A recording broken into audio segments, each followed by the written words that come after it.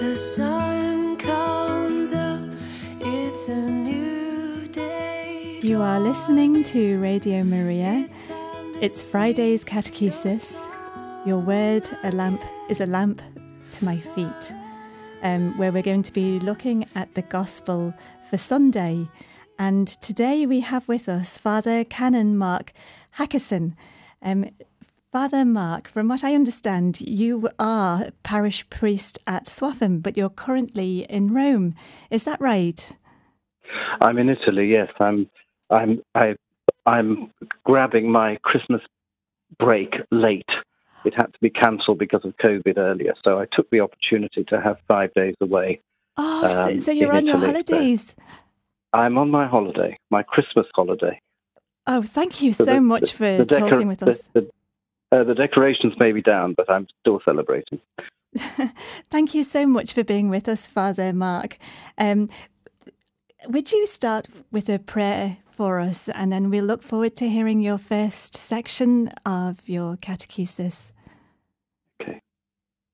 In the name of the Father, and of the Son, and of the Holy Spirit. Amen. Amen.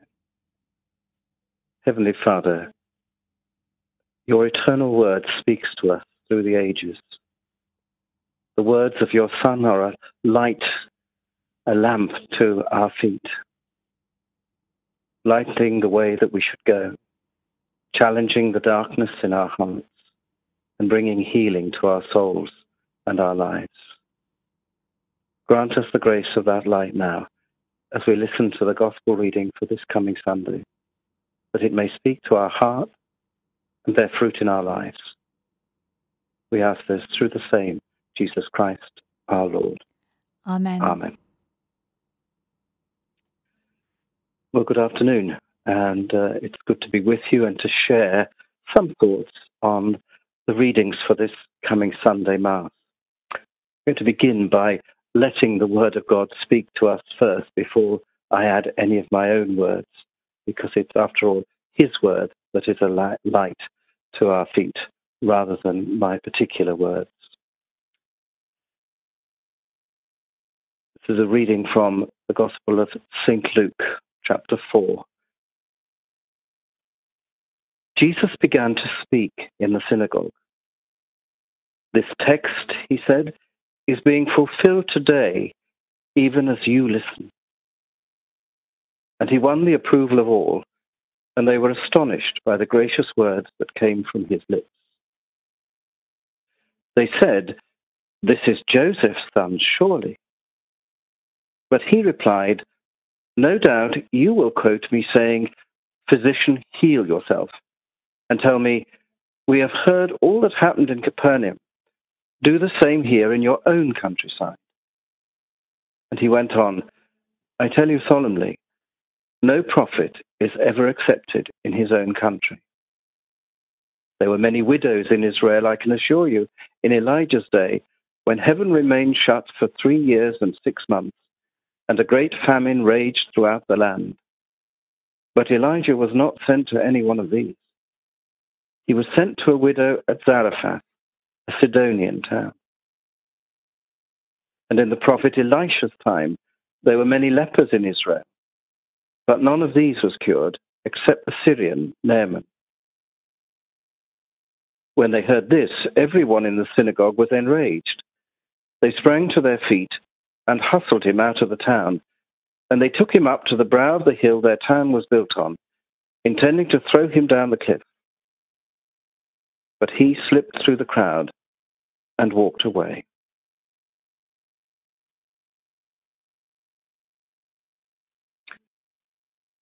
this Sunday's Gospel is one of those that follows on immediately from the Gospel that we heard last Sunday. And really, it's uncomfortable to split it, to divide it. But whoever was responsible for providing us with the lectionary at least gave us a sort of lap over from last week. The first part of today's Gospel, as I'm sure you remember, was the last part of the Gospel that we heard last Sunday. And I want to just start with that first, because to me it's very, very important. Jesus began to speak in the synagogue, and he said, "This text is being fulfilled today, even as you listen." If you remember, the text that he was quoting was written many years before by the prophet Isaiah. Many, many years before. The prophet Isaiah was saying, "I have been anointed by the Lord to bring the good news of salvation, to bring the good news of God's love to those who stand in need of it." Jesus takes those words and he places them at the very beginning of his public ministry in Luke's Gospel. And Luke places the beginning of that ministry in Jesus' hometown, in the synagogue, in a place where one would expect to find him on the Sabbath. Anyway, it was his custom to be there. But Jesus takes these words, reading them from the scroll of the prophet Isaiah, and then when he sits down and he begins to speak, and he said, these words that were spoken first in the distant past, these words are spoken afresh to you today, here and now in Nazareth, in this synagogue. And here and now in this synagogue, they are being fulfilled. Last Sunday, and they were spoken again in our churches as we celebrated Mass. And again, those words were being fulfilled even as we heard them. Because those words are being fulfilled in any place, any time, any situation in which the gospel, the good news of Jesus Christ, is being proclaimed. Not just in words, but in actions, in the way that Christians are living their lives, in the way that Christians are reaching out with the good news, in the way that Christians are reaching out to captives, in the way that Christians are reaching out with new insight to those who are blind, literally or figuratively. That word is being fulfilled here and now. In words from elsewhere in the scriptures, the word of God is a living word. It's alive and it's active. It's never a past utterance. It's always a living reality in the present. Take to this Sunday's prophecy from Isaiah, the first reading for this Sunday. It's from the book of Jeremiah.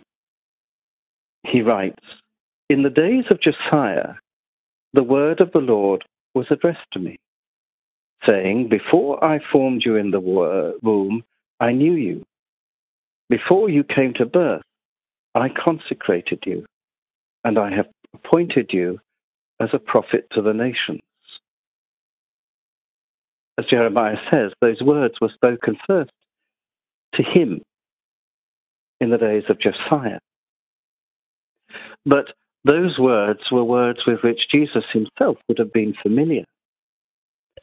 Those words were words which would have resounded surely in his heart and mind as he began to preach on that occasion in the synagogue in Nazareth and elsewhere during his ministry.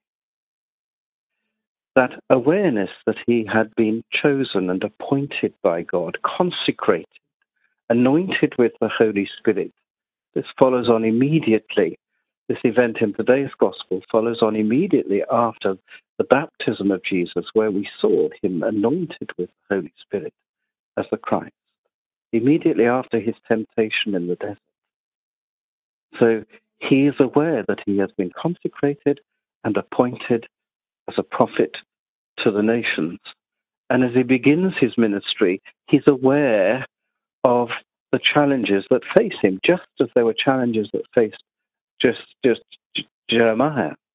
And so the words that follow, so now brace yourself for action. Stand up and tell them all that I command you. Do not be dismayed at their presence, or in their presence I will make you dismayed. They will fight against you, but they shall not overcome you, because I am with you to deliver you. So those words, in one sense, spoken first to Jeremiah, were spoken afresh to Jesus himself, and were words that were full of meaning, and full of meaning in the present in which he heard them. And so to us today, because we too are consecrated, we too, through our baptism and confirmation, have been anointed with the Holy Spirit as prophets, priests, and kings. And we too are called to brace ourselves for action and to be prepared to speak the word of the Lord to our generation. Okay, so we share in the mission of Jesus, and we share, unfortunately, or fortunately for us, I don't know, we share the same obstacles as we seek to speak them to the men and women amongst whom we live today.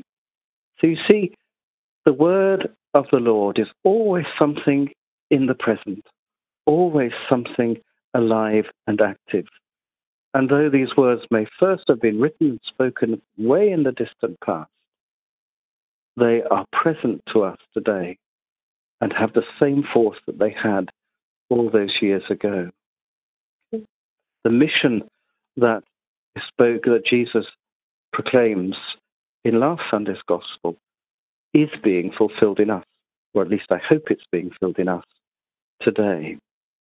That's why the Word of God is spoken in our liturgy, why we sit down and we listen as the Word of God is read to us, a living voice, with all the immediacy that suggests. A voice that we cannot shut out, although we can shut our minds to it, but a voice that demands to be heard. So we hear the word of God, and it is a present and a living reality with us. I made some notes here, and some of them sounded rather pompous, and some of them sounded rather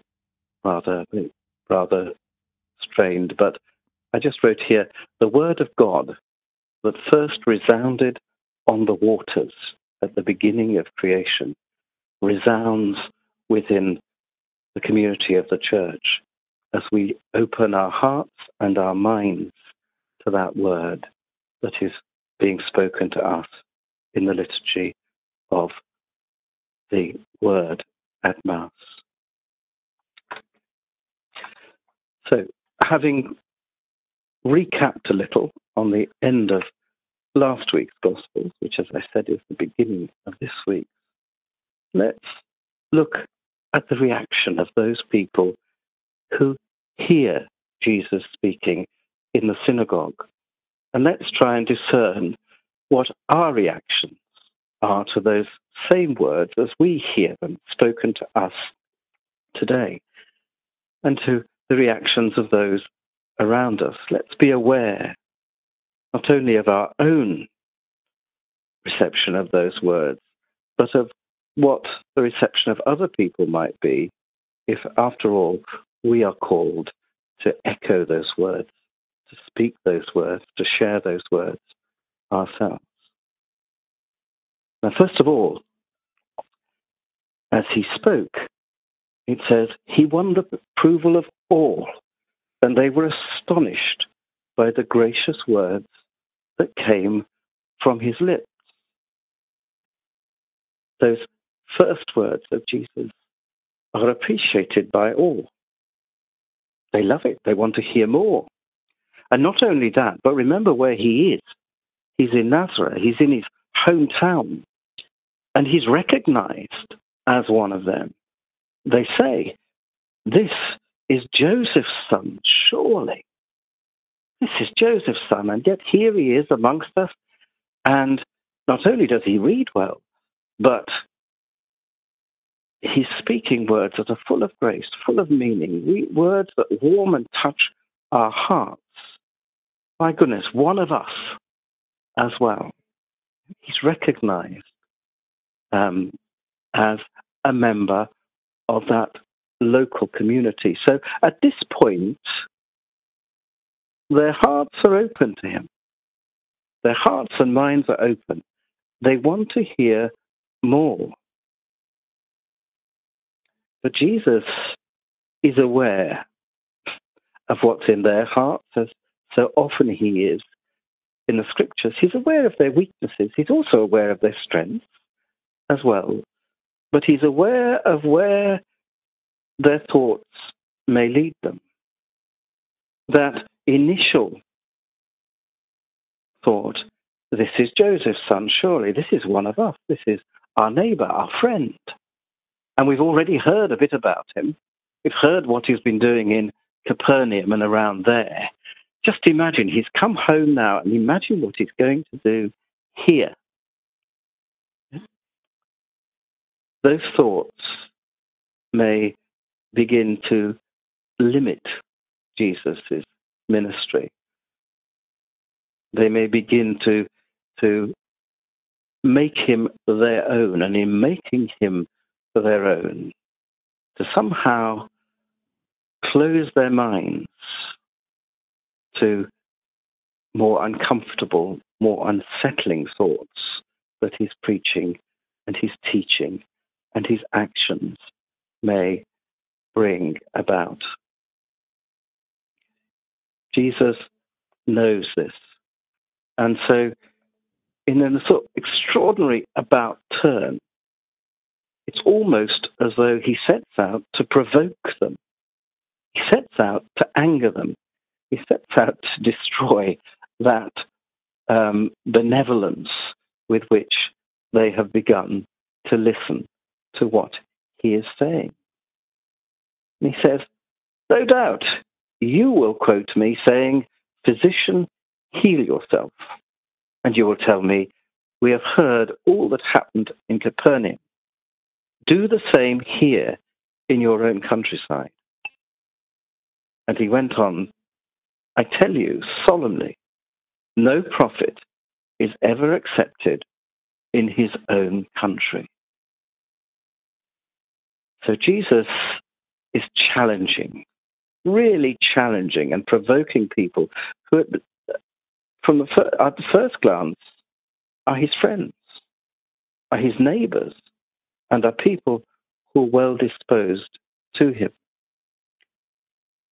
And so therein lies a challenge for us as well. Because if we're listening to this program and this meditation now, if I haven't lost you already by boring you or by too many words, if you're hearing these words on Sunday at Mass, preparing yourself for it, then you are already people well disposed to Jesus, open to hear his words, finding in him a friend, a neighbor, someone with whom you can be intimate, someone whom you can look upon and call a friend. And Jesus is perhaps challenging us too, not to become too comfortable in that, not to become too comfortable, not to allow ourselves to be led down that dangerous path by which we claim Jesus as our own, and in so doing begin to close our minds and our hearts, more importantly, to what he is about to say to us. I think it's a good point here just to pause and listen to some music and try and digest what I've been saying, or more importantly, what Jesus is saying to us by that challenge in the gospel that we've just heard. Thank you so much, Father Canon Mark. I'm going to play some music in a moment, just to reassure you that Father Mark is on a telephone and it can't be easy to speak to us on telephone. Your words are really interesting and thought-provoking, so thank you. I'll put some music on now. I hope you can hear them clearly. I can hear, and I'm sure our listeners can too. We'll be back with you in a moment. I have loved you with an everlasting love. I have called you and you are mine. I have loved you with an everlasting love. I have called you and you are mine. Seek the face of the Lord and long for Him. He will bring you His light and His peace. I have loved you with an everlasting love. I have called you and you are mine. I have loved you with an everlasting love. I have called you and you are mine. Seek the face of the Lord and long for Him. He will bring you His joy and His hope. I have loved you with an everlasting love. I have called you and you are mine. I have loved you with an everlasting love. I have called you and you are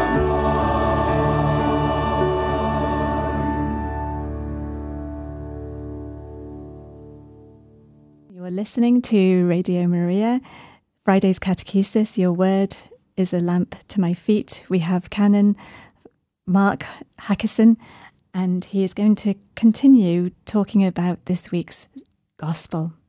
Over to you, Father Mark. Hello again. I'm in Italy, not too far from Rome, and I suppose being here, my thoughts are cast back to when I was here at seminary, and in the light of today's gospel and what I've been saying, my thoughts go to the man who, at the time I was studying canon law, was the dean of canon law at the Gregorian University, Father Navarrete. Father Navarrete was a delightful man, a very erudite, very learned man, and but what I remember most about him is he had an incredibly engaging smile. And one day he came into lectures and he was grinning from ear to ear. And he told us that the reason for his grin, the reason that he was smiling, was that he had just been informed that in his hometown in Spain, or his home village, they had just named a plaza or a square after him, because his fame and his reputation in his town was so good that they wanted to honor one of their, if you like, their finest sons. And so they decided that the honor they would bestow on Father Navarrete was to create a Plaza Navarrete. Now, I've no idea which village or town it was. I'm afraid I can't remember. It's a long, long time ago. But whoever you're in Spain, you come across Plaza Father Navarrete, then you'll know who I'm talking about. But he was one of his village's sons. He was a villager whom people were proud to count as their own, who they were honored to think of. He was one of them. He came from their town. They lived with him. They knew him. He may not have been Joseph's son, but he was somebody's son in that town. And it's a way of, in one sense, being proud of someone who has made good. It's a way of honoring that person, and it's a way of claiming him. He's ours. He's ours. And so there is something of that, I think, possibly behind those words that the people of Nazareth say when they hear Jesus speaking, "This is Joseph's son, surely." They've heard about him. He's already making a splash, and he hasn't really begun his ministry, but he's already gaining a certain notoriety. They've heard of things that he's already done in Capernaum, a town to which he's going to return after leaving them.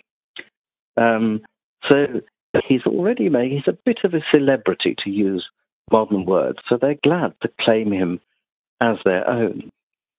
And perhaps in claiming him as their own, perhaps there's thinking behind those words that Jesus attributes to them. We've heard all that happened in Capernaum. Now do the same here. Remember, you're here. You're at home amongst your own. What you did in Capernaum's fine, but come on. We're your people. We're your family. We're your neighbors. We're the people amongst whom you grew up. So surely, not only will you do the same things here, but maybe, hopefully, surely do even greater things, because you're ours. We're your family, we're your neighbors, and we're your friends. That sounds very human, and in itself, perhaps not a problem. But it can be the thin end of the wedge. If we begin to claim Jesus as our own, there is a danger that we begin to make him our property, that we begin to lay claim on him at the expense of his mission, not only to us, but to other people. If we lay claim on him as ours, then there's a danger that that claim becomes an exclusive one. We see this in the gospel on other occasions. In fact, after he leaves Nazareth, after this account, this event that we're hearing about in this Sunday's gospel, he goes to Capernaum. And there, he works great miracles, and people are gathering in crowds to see and to hear him, to be healed by him, to touch him. And they want to hold on to him. They want to hold on to him. And he actually has to say, no, now we need to go somewhere else. I'm not just here to preach the gospel, to preach the good news where it's accepted. I need to go to other towns and other places as well. On the Mount of Transfiguration, in another very human moment, Peter tries to hold on to Jesus, to hold on to that moment where he's seen Jesus in glory. Let's build 3 tents so that we can stay here, one for you, one for Moses, and one for Elijah. He wants to prolong that moment, to hold on to Jesus. But Jesus is on a mission.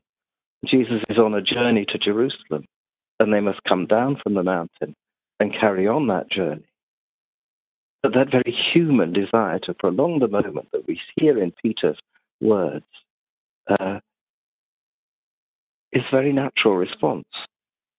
But Jesus cannot allow them to hold on to him in that way.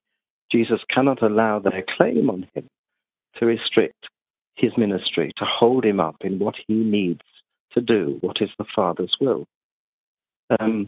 Even after his resurrection, we see it in Mary Magdalene when she reaches out to touch him, and he says, "Do not touch me. Do not cling to me, because it's not yet complete. I haven't ascended to my Father in heaven." It's a very human reaction. And in one sense,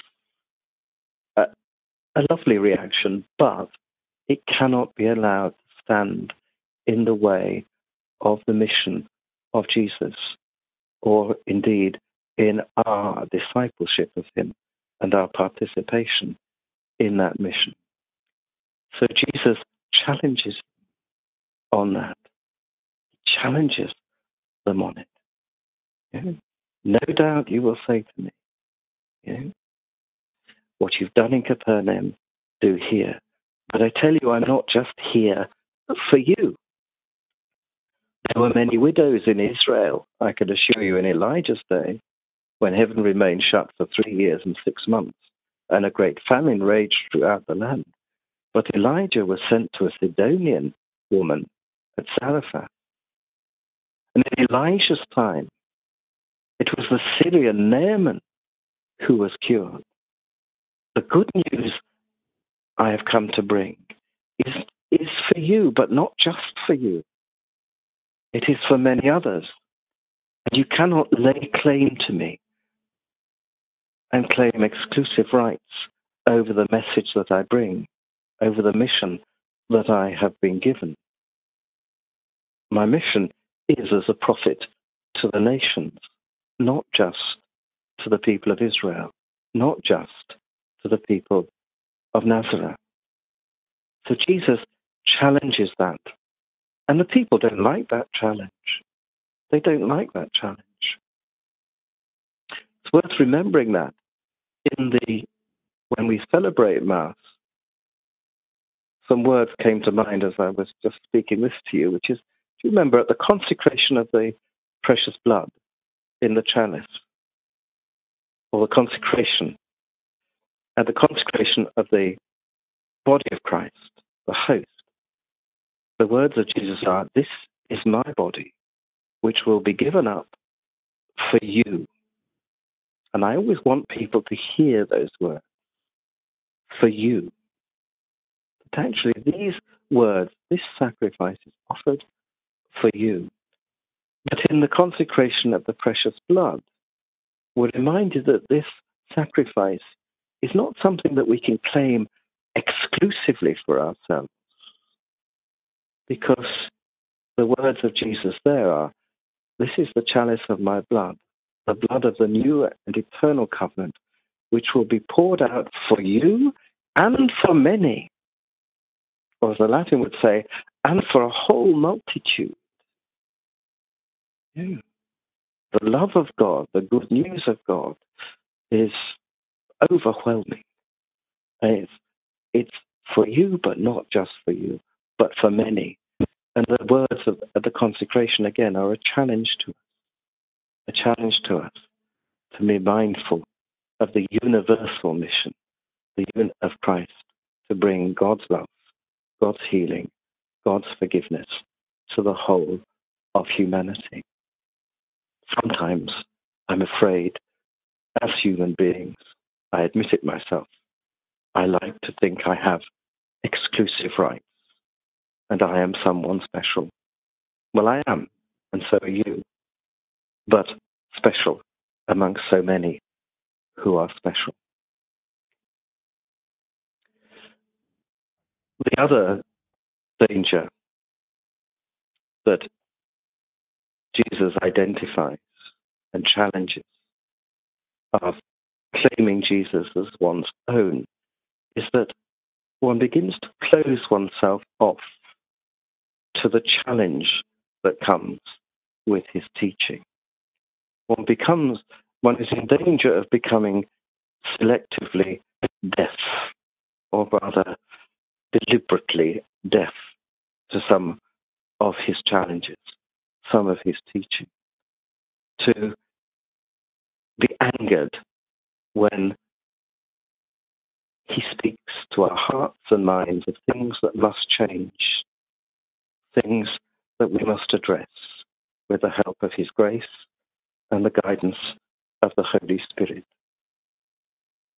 So often, when we are challenged about our faults, our first reaction as human beings in our hurt is to be angry and is to throw an accusation back at the person who is challenging us. Father Mark, can you hear me okay?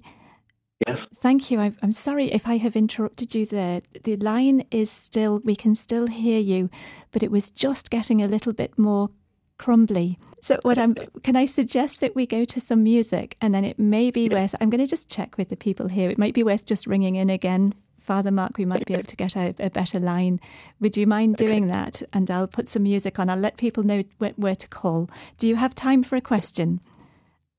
Yes, I do. After the music. Thank you so much. I will be with you in a moment.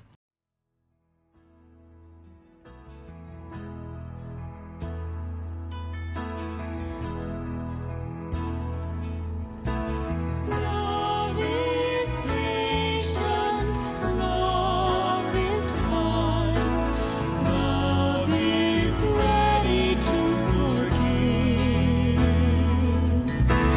In our love, new hope is found. In love, we choose to live.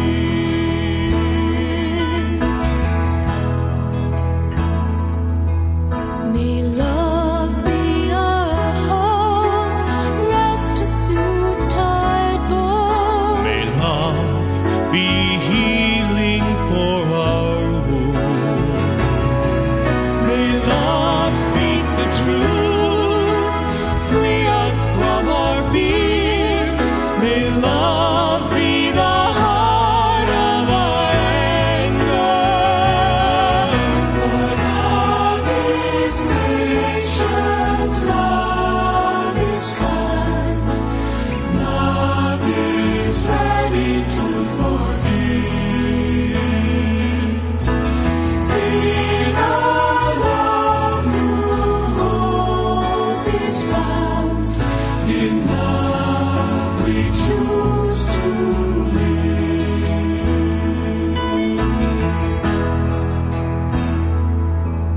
May love be the sun shining in our darkness. May love fill the lives of our children. May love be our strength to live a life of justice. May love be our call to live the kingdom. For love is patient, love is kind, love is ready to forgive. In our love, new hope is found. In love, we choose to love is patient, love is kind, love is ready to forgive. In our love, new hope is found. So you are listening to Friday's Catechesis, and this evening we have with us Father Canon Mark Hackerson. And we have one question for you, Father Mark. I hope you can hear me clearly. And that is, how do we read the Gospel with regard to what you've spoken about? Read the Gospel as though it's Jesus speaking to you, to us, not as an account of what he said to other people in the past, but to try and find an echo in the reactions of people who are hearing his words in the past, in perhaps what is happening in our lives and in our reactions to things. So to be brave enough to admit where perhaps we fall into the same errors that people did at the time, and to trust in the love of Jesus that is actually behind everything, even behind the most challenging words. His desire, he came to save us. He came to bring us to life and light. And those words of challenge are never words of rejection. They are words to challenging us to open our hearts and our minds to receive him. So to remember that this is not an account of the past. This is Jesus speaking to us here and now. Thank you. Father Mark, can I just say thank you so much for taking the time to speak with us and to offer so many thought-provoking things to ponder before we go to Mass on Sunday, whilst on your break in Rome, with the challenge of the telephone as well. Thank you very much. Would you be able to finish with a prayer and a blessing for us? Yes, of course. Thank you. Yes, and thank you for your patience and rising to the challenge of the phone as well. Okay. It wasn't what was planned originally. You did really well. Okay. I'd like to end to make the words of some of the words of the responsorial psalm from Sunday's Mass our prayer. Okay. And because these psalms were the prayers that Jesus himself would have used. So let's make them our own. In you, O Lord, I take refuge. Let me never be put to shame. In your justice, rescue me. Free me. Pay heed to me and save me. Be a rock where I can take refuge, a mighty stronghold to save me. For you are my rock, my stronghold. Free me from the hand of the wicked. It is you, O Lord, who are my hope, my trust, O Lord, since my youth. On you I have leaned from my birth. From my mother's womb, you have been my help. My lips will tell of your justice, and day by day of your help.